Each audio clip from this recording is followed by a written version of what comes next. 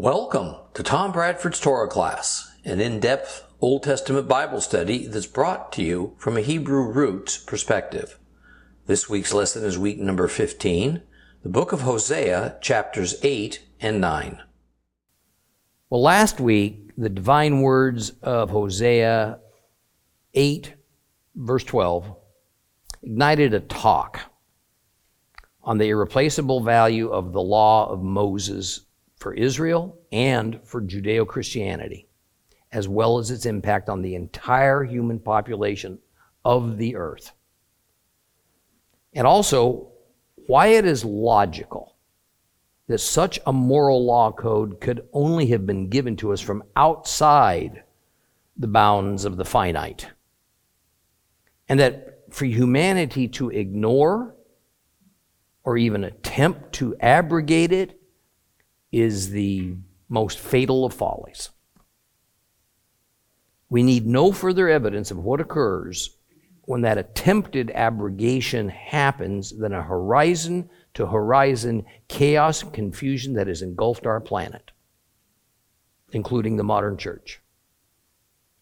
It brings on a confusion of right and wrong, good and evil, that has even filtered down to the most basic of all human attributes, gender. But more to the matter at hand, and as it states in verse 12 of Hosea 8, I write him so many things from my Torah, yet he considers them foreign. Here's what we learn. We learn it here that Ephraim, Israel, is, in God's eyes, without excuse. Hosea knew, as all Israel knew, of a written form of all that God gave to his mediator, Moses, on Mount Sinai.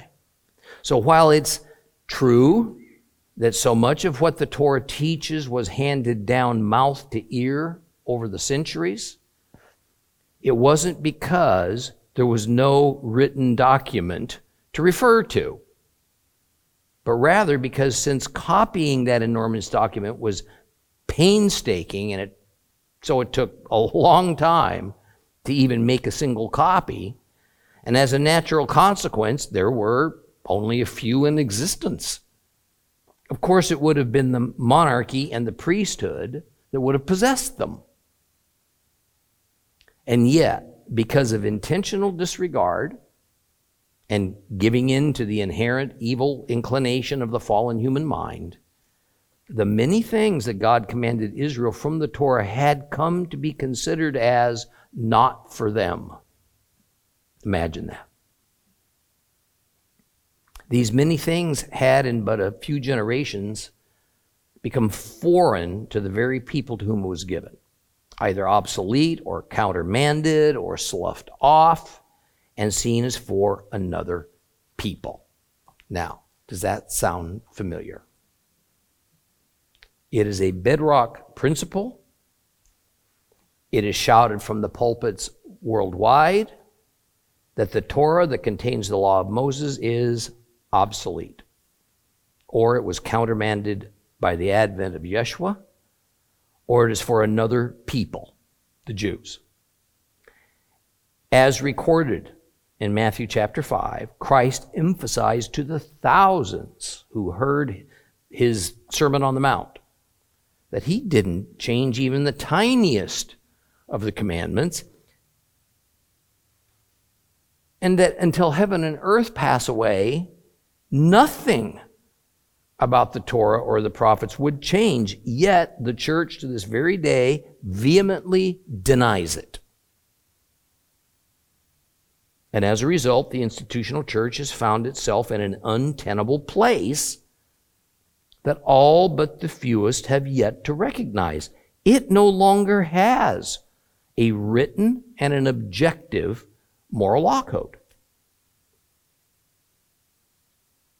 I mean, the church took a path to make God's moral law code subjective, individually tailored. Ephraim, Israel, paid a terrible price for such a mindset. Now, what may be in store for those of us, our brothers and sisters in the Lord who insist on following that same illogical, non-biblical, disobedient path, well, I think the Bible's clear on it. God does not accept their or our worship. So, open your Bibles as we read the final two verses of Hosea chapter 8. Hosea chapter 8. Hosea chapter 8.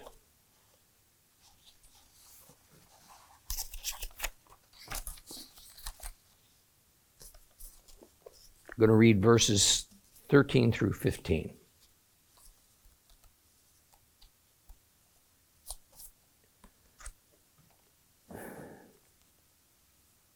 They offer me sacrifices of flesh and eat them, but Adonai doesn't accept them.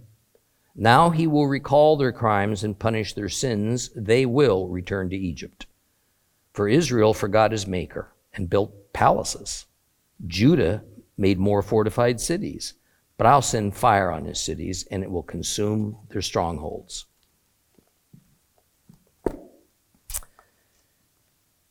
There have been numerous attempts to translate this verse, and we've read the complete Jewish Bible attempt. Here's a couple of others for verse 13.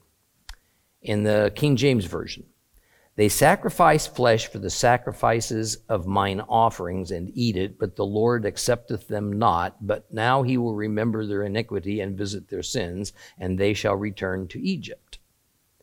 The RSV, they love sacrifice. They sacrifice flesh and eat it, but the Lord has no delight in them. Now he will remember their iniquity and punish their sins, and they shall return to Egypt. Now really, most Bible versions interpret those words within a pretty similar thought pattern. Frankly, the first half of the verse makes a little sense when it's translated that way. They are all these translations are made to smack of the Lord simply not liking the concept of a sacrificial system, which of course has been the rather standard Christian philosophy since the late 3rd century. But if we remove that erroneous assumption, then an altogether meaning surfaces. A meaning that ties together with the Torah commandments that God has just upbraided Israel for not obeying. A better meaning, as cited by Gruber, is this: when they present to me generous sacrifices, which they burn for me, let them eat meat. Jehovah does not want them. Okay. In the Torah, eating meat was tied to the act of sacrificing. And whereas, according to the law of Moses, sacrifices for sin, and there were 5 categories of sacrifices, only 2 of them directly dealt with sin, it usually did not allow the layperson presenting them to eat any portion of the sacrificed meat animal, and instead it required that all of it was either burned up on the altar, this was the means of giving it to God, or some was burned up and the rest of it was eaten by the priests. Now, Jehovah is saying that Israel's attempted sacrifices to him are so perverted, so wrong-minded, that he doesn't want them at all. For all the good it does, the person may just as well go ahead and eat all the meat himself. Now, allow me to use a more modern application that, while it's not a precise equivalent, it is closely associated and it has the same effect. It is this: don't bother to tithe your money to your synagogue or your church if you don't do it with the right mindset or the understanding of what it is you're doing. Don't do it. Or if you're not quite sure who or what you believe in, or if the institution you are thinking of tithing to is unworthy of it from God's moral law code perspective, because perhaps they don't teach or practice biblical truth. You know, it's rare that I teach on tithing because it so greatly bothers me that our Judeo-Christian religious institutions tend to hold their hands out at every opportunity and have, to my thinking, regularly perverted the intent and practice of tithing.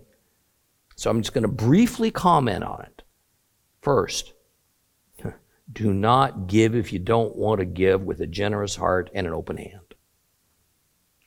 If it feels like it's something you are coerced to do, however unwillingly, don't. Second, are you a believer? Well, if yes, then tithing is your God-commanded obligation to Him. If no, then it's not. Yet, if the idea of love shown to God as obedience is not your motive for giving, then you may as well keep your money and just use it for yourself. Third, blindly giving without knowing to who and to what you are giving is not a good idea. The number of Christians who have no idea where their money is actually going is enormous. For instance, I personally know of financially thriving Christian organizations that speak of supporting Christianity in Israel in hopes of getting funds, and they're quite successful at it, but in fact, they're just fronts for anti-Jewish, anti-Israel, anti-Zionist activities. Then there are the emotional and never-ending pleas from TV evangelists, sometimes local pastors, for more money that are often followed by promises of riches and God's blessings if you will sufficiently respond. In other words, the attempt is to purchase God's favor. This is not what sacrifices were for, even though that is exactly what pagans used them for and what Israel had devolved into believing. Nor is this what tithing is about. Finally, how much should you give? Well, the meaning of tithe is 1/10. So the rather standard Christian model of asking for 10% of your income is biblical. Yet, even that's only partly so. In the moral law code God gave to Israel, 10% was the minimum. There were a number of types of sacrifices, with many of them, such as a first fruits offering, demanding a much higher portion to be set apart for God and for support of His earthly institutions. So there you have it. It is not complicated, but it is serious. Tithing willfully, joyfully, this is part of our faith, and it is expected by God. It's not a tradition. It's not a doctrine. It's His divine ordinance. I can't promise you material rewards, even if you do it in the proper manner and mindset that I've just told you. But I can promise you a closer, more intimate relationship with the Father. And you can have an expectation of God's shalom, His well-being, falling upon you, regardless of your personal circumstances, if you obey and do it. Okay, let's move on. It's interesting that when interpreted properly, we see that God is attacking Ephraim, Israel's system of sacrificing. That is, Israel had resorted to creating a systemized, mechanical approach to sacrificing with a quid pro quo expectation. For many years prior to around 745 BC, it had seemed to work quite well for them. They were a prosperous nation. They were generally at peace with their neighbors, and yet, because the giving and the sacrificing was by an unrepentant people, Jehovah did not accept those gifts and sacrifices, so it would have been better for them to have not sacrificed at all. Israel had come to mentally sort of tie together their religious system with their prosperity, so they had badly miscalculated. Very suddenly, their system quit producing the same results. So what was their response? Rather than revert to their God-given faith or question why circumstances were changing for the worse, they doubled down on that same system. A modern-day proverb is that the definition of insanity is to keep doing the same things but expecting different results. And by the way, in the complete Jewish Bible, when we see the word Adonai as not accepting those sacrifices, and in other versions, more typically, it is the Lord. In fact, that is not what it says. It says Jehovah, God's formal name. This is just one of 6,000 times in the Old Testament that this name exchange occurs in our English Bibles. It's important that we know God's name. It's important that we use God's name when identifying Him. It is who He is. If He did not want us to know His name, He wouldn't have given it. And His inspired writers would not have used it 6,000 times. What's in a name?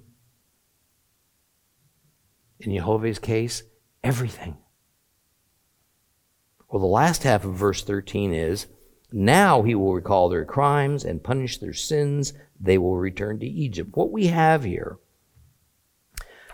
is God following through with the threat of a curse upon Israel, issued long ago, should they sufficiently violate His covenant with them.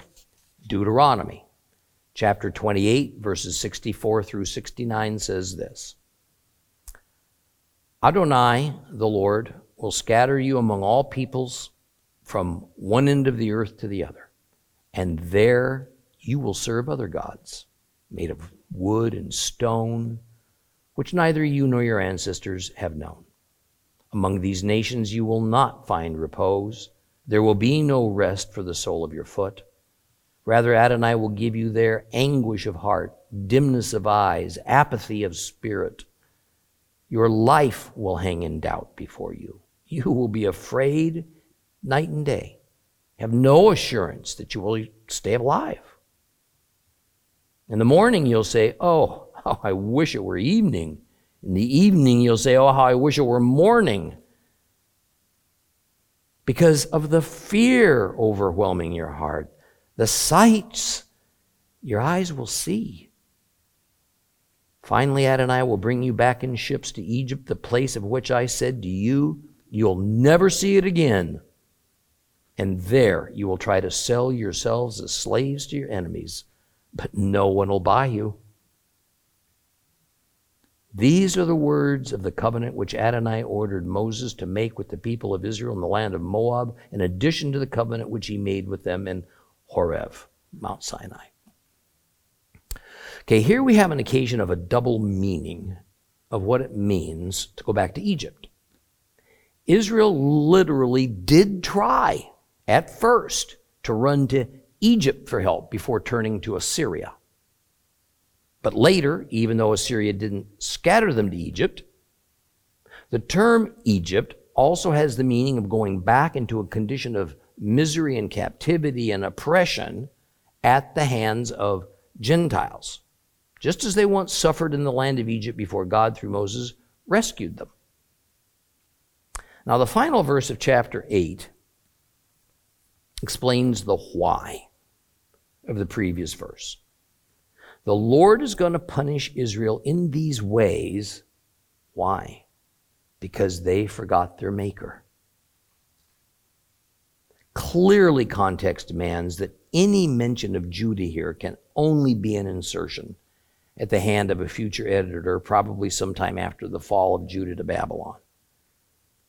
Hosea is entirely a message to Ephraim Israel, not to Judah. Further, what Israel built was not palaces, but rather what they built was temples. This message is about religious matters. It's not about housing. The Hebrew word is hekal. And while there are instances that it can legitimately be used to speak of a king's palace, the context here is of temples. Now, who did Israel build temples to? Now, I'm sure if you asked any Israelite, he would have said, well, to God. And I'm equally sure he would have been very sincere about it. But the mere fact that any Israelite would have built a temple, that was automatically a violation of the Torah. There was to be one temple only. It was already in existence in Jerusalem. But even more, the God they envisioned was one of their own image, not the one of the Bible, despite what they may have decided to call him. And when this verse speaks of Israel having forgotten their Maker, it doesn't mean to forget in the sense of where did I put my car keys. The word is shakach. Shakach. And it more means to set something aside or to ignore something out of neglect. It also carries with it the notion of something, in this case a relationship, that's just slowly withering away. So over time, Israel's relationship with God withered away as they progressively ignored God's Torah and neglected to obey his commandments. Now, believers, you may have convinced yourself that you have a relationship with God. But if you are not in his word and praying and being obedient to his commandments, your relationship with God is pure fantasy. And I can speak from experience. As a younger man who knew Jesus was my Savior, I knew him my entire life,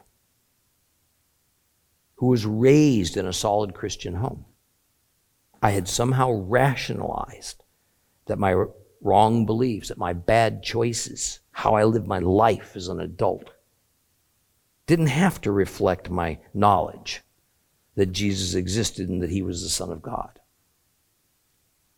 All those rules in the Bible were, to me, not applicable because they're for an ancient people. Instead, Christ had given me liberty. Liberty for what?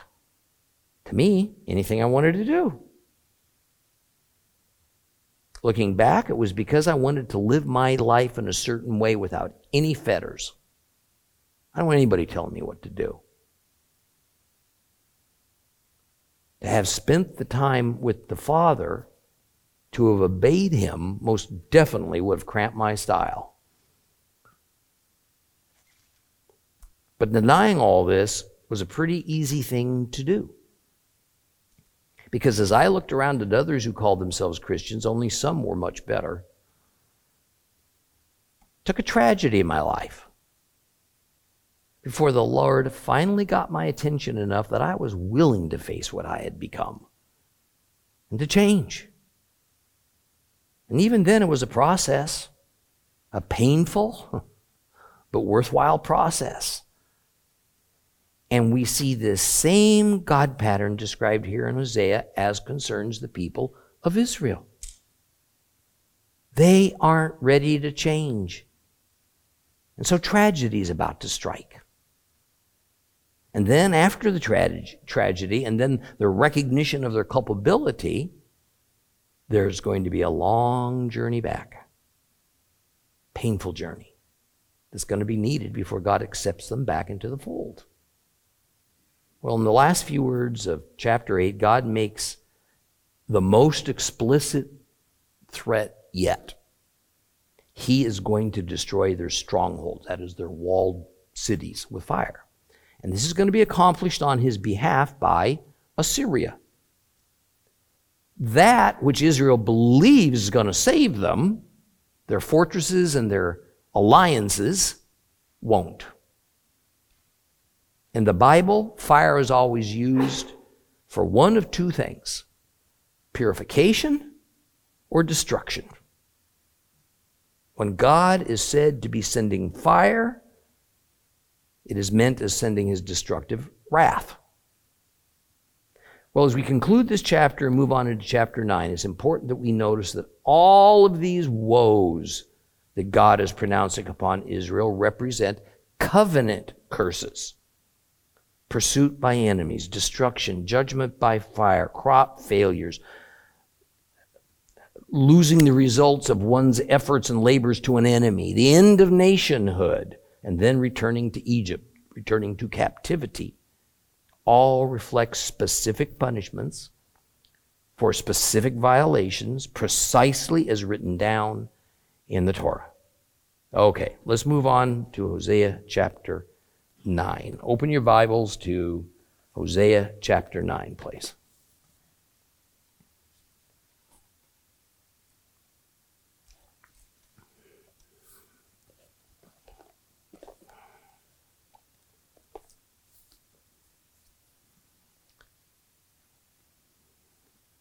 Hosea chapter 9, starting at verse 1. Don't rejoice, Israel.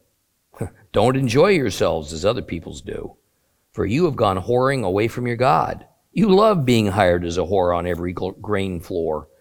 Threshing floor and winepress won't feed them. New wine will disappoint her. They won't remain in the land of Adonai. Instead, Ephraim will return to Egypt, and they will eat unclean food in Asher. They will not pour out wine offerings to Adonai. They will not be pleasing to him. Their sacrifices will be for them like mourners' food. Everyone eating it will be polluted. For their food will be merely to satisfy their appetite. It will not come into the house of Adonai. What will you do at a designated time on a day which is a festival for Adonai? For suppose they escape the destruction. Egypt will round them up. Memphis will bury them. And their precious treasures of silver, nettles will possess them. Thorns will be in their tents. The days of punishment have come. The days of retribution are here, and Israel knows it. Yet they cry, the prophet's a fool. The man of the Spirit's gone crazy. Because your iniquity is so great, the hostility against you is great. The watchman of Ephraim is with my God, but a prophet has a fowler's snare set on all of his paths, and hostility even in the house of his God. They have deeply corrupted themselves, as in the day of Gibeah. He will remember their guilt, and he will punish their sins. When I founded Israel, it was like finding grapes in the desert.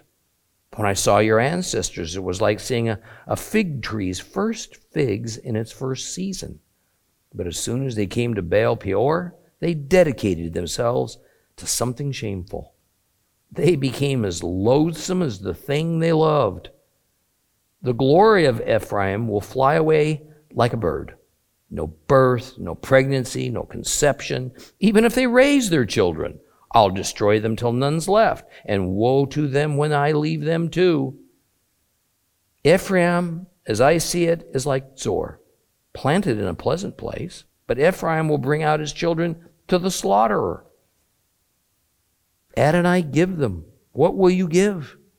Give them wombs that miscarry, dried up breasts. All their wickedness was already there in Gilgal. That's where I came to hate them. Because of their wickedness, of their deeds, I will expel them from my house. I will love them no more. All their leaders are rebels. Ephraim has been struck down. Their root has been dried up. They will bear no fruit. Even if they do give birth, I will kill their cherished offspring. My God will cast them aside because they wouldn't listen to him. They have become wanderers among the Gentile nations.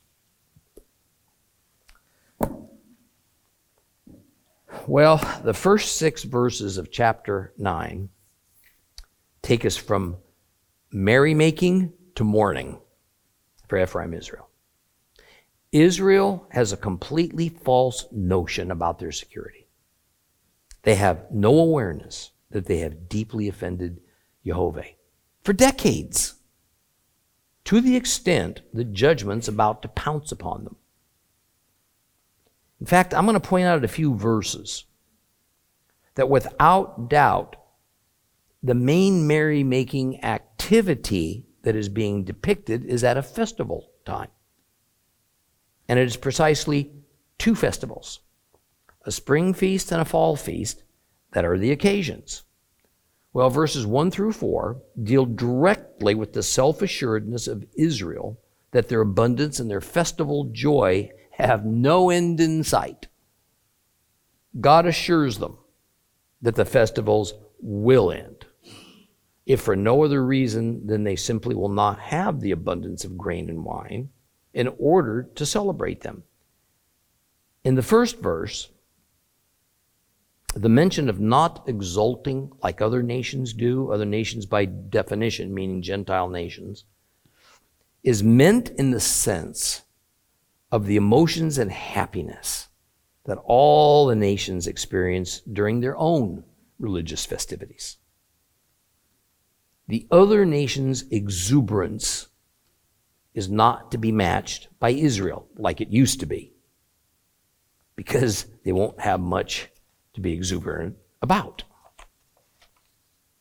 The theme woven into all of Hosea, using various metaphors and illustrations, is of whoring or harlotry. That is, just as Gomer was the sexually unfaithful wife of Hosea, so is Israel the unfaithful wife of Jehovah. And remember, wife is just a metaphor as concerns God, and we should never take this literally. Okay? In our current festival context, the unfaithfulness speaks of the typical activities of fertility celebrations. Israel dealt with Jehovah as though he were Baal. The pagans, now the Israelites, well, they expected their God to respond to their religious activities by providing fertility for the crops, for the animals, for their women. Israel only added to their sin by setting Baal and Jehovah side by side, respecting them both.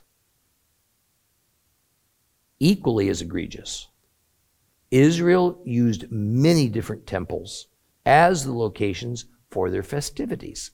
Sin compounded upon sin, all the while oblivious to it.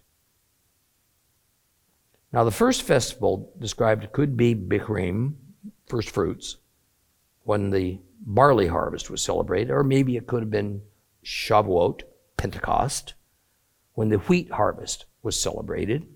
The second festival could only have been the fall feast of Sukkot, Feast of Tabernacles. Now, part of the usual celebration of all these festivals was wine drinking. But drunkenness is not to be tolerated. Drinking wine absolutely was to help relax and give people a good feeling, a nice buzz. But getting drunk, that was going overboard. In Hosea, the concern about drunkenness is mainly about how it leads to illicit sexual activity, men buying the favors of prostitutes, women providing the service. Now, the mention of the threshing floor, that's an interesting one. See, threshing floors were more than for winnowing grain. They were large, well-compacted flat places that also served for community gatherings and partying. So it was on the threshing floors where celebrations that could devolve into prostitution and adultery took place. This was described in another book in a scene that had taken place centuries earlier, one you may recognize. In the book of Ruth, chapter 3, verses 1 through 8. Naomi, her mother-in-law, said to her, "My daughter, I should be seeking security for you so that things will go well with you. Now there's Boaz, our relative. You were with his girls. He's going to be winnowing barley tonight at the threshing floor. So bathe, anoint yourself, put on your good clothes.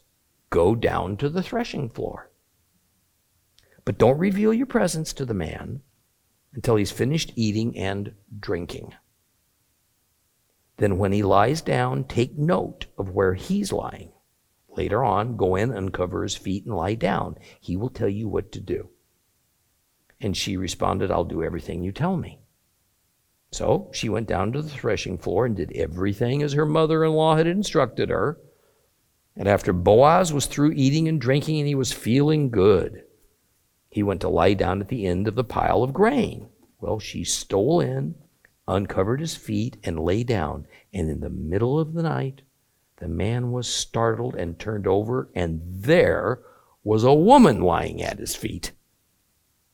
So, here at the threshing floor is where Ruth met Boaz.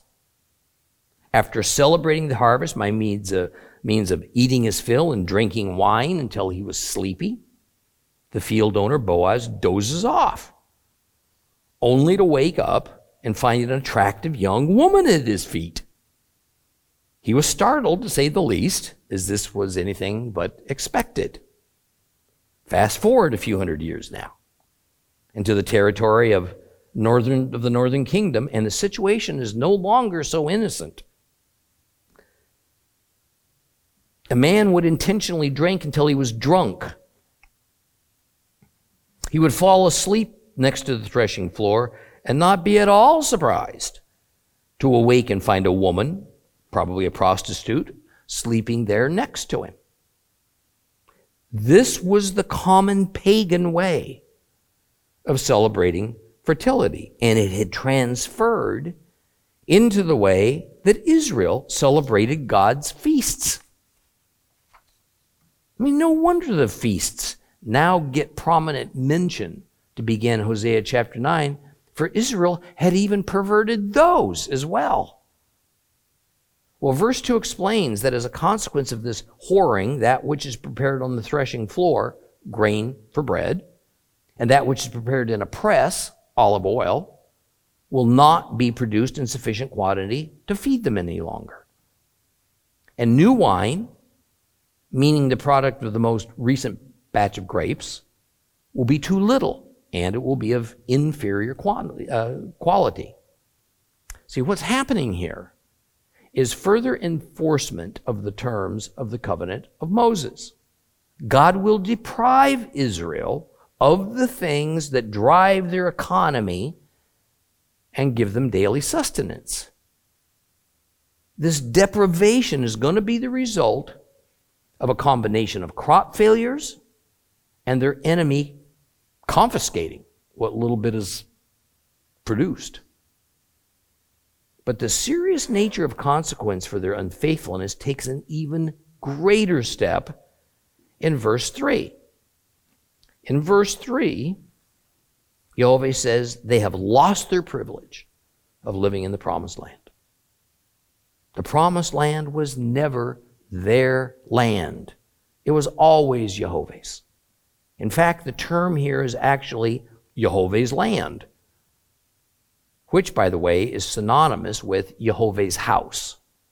Just as it is completely logical that not only the synagogue and church, but also our entire planet buckles and staggers towards chaos because of disregarding God's moral law code, so it's only logical that Israel will suffer and be ejected from the promised land for the same reason. Deuteronomy 11, 16, and 17. But be careful not to let yourselves be seduced so that you turn aside serving other gods and worshiping them. If you do, the anger of Adonai will blaze up against you. He will shut up the sky so that there'll be no rain.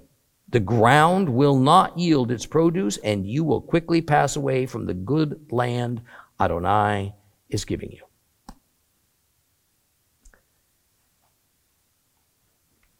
There's a sense in the first part of chapter 9 that highlights the misbehavior of individuals as opposed to the misbehavior of Israel's monarchy and priesthood that dominated the first 8 chapters of Hosea.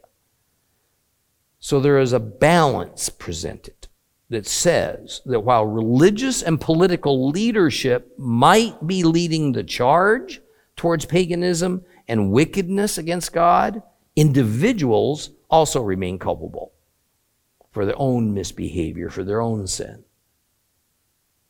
The last part of verse 3 speaks of eating unclean food in Assyria, as concerns Israel.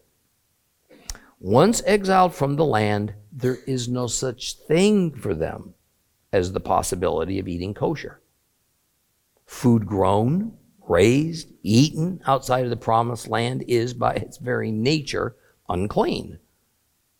Thus, the entire time that the people of Ephraim, Israel, are gone from the land renders them ritually unclean. Ezekiel 4:13, God said, "This is how the people of Israel will eat their food, unclean, in the nations where I'm driving them." Merging into verse 4, it seems that this is expanding on the idea that when Israel is sent to live in other lands, they will not be able to carry out sacrificial worship, no matter how desirous of it they might become. It is because their circumstances God has orchestrated, is not going to allow it. The verse begins by speaking of pouring out of the wine offering. The better term than pouring out is libation. Libation. This is a religious technical term that refers to that part of every sacrificial offering that involved adding a libation offering, sometimes translated in our Bibles as a drink offering. Sacrifices always consisted of 3 parts: the meat, the grain, which is called the micha, and the wine is in varying quantities and order and exactly what each part could be used for and by whom. It varied, sacrifice by sacrifice. By saying the wine cannot be poured out, that is, the libation offering part of a sacrifice can't be made, then it is inherently means sacrifices cannot be properly made. That renders them useless. And since atoning for sins will be the most immediate and critical concern for these Israelites, it means that no atonement is going to be possible for them. The effects of being kicked out of the promised land are far more extensive than being forced to live somewhere else under some other government. These Israelites shall remain indefinitely in a state of sin and ritual defilement. I mean, to understand the gravity of this situation, believers, imagine your prior state before becoming a believer. Assuming you understand what that means, and it means much more than whether you go to heaven or hell,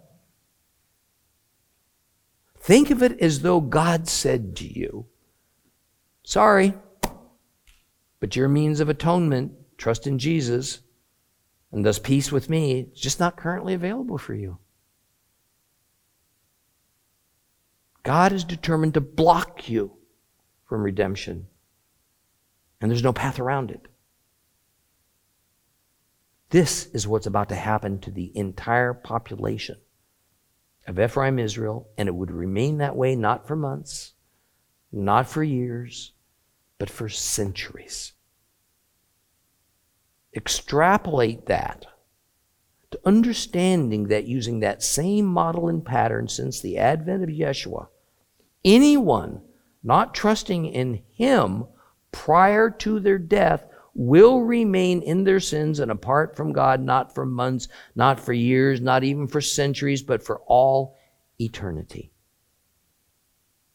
Permanently blocked from redemption and no way around it. expanding upon why those sacrifices are not going to be acceptable to God. The next part of verse 4 says that for Israel, those intended sacrificial offerings will be to God as it is with people eating a food of mourning. Anyone who eats a food of mourning becomes defiled. So God's not about to accept a defiled sacrifice because it would defile him. This thought of a food of mourning, lachem onim in Hebrew, likely comes from the law of Moses. In Deuteronomy again, 26, verses 12 through 14. After you have separated a tenth of the crops yielded in the third year, the year of separating a tenth, and have given it to the Levites, the foreigner, the orphan, and the widow, so that they can have enough food to satisfy them while staying with you, you are to say in the presence of Adonai your God, I have rid my house of the things set aside for God and given them to the Levite, the foreigner, the orphan, and the widow, in keeping with every one of the commandments, the mitzvot, you have given to me.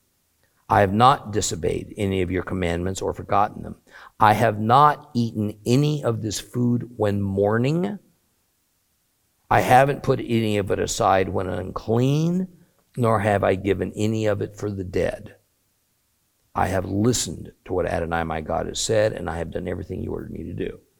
Now, mourners, because they have come in contact with or have come too close to the presence of the dead, well, they were ritually barred from the temple sanctuary and any of its activities because of the danger of transmitting their uncleanness to the holy precinct. So what can Israel do with the bread, the grain offering, that was usually prepared to go along with their sacrifices? God says Israel will use it to satisfy their own hunger because it's not suitable for any other purpose. Like the meat offering he refuses to accept, so it is for the grain, the bread offering, saying it will not come into the house of Adonai.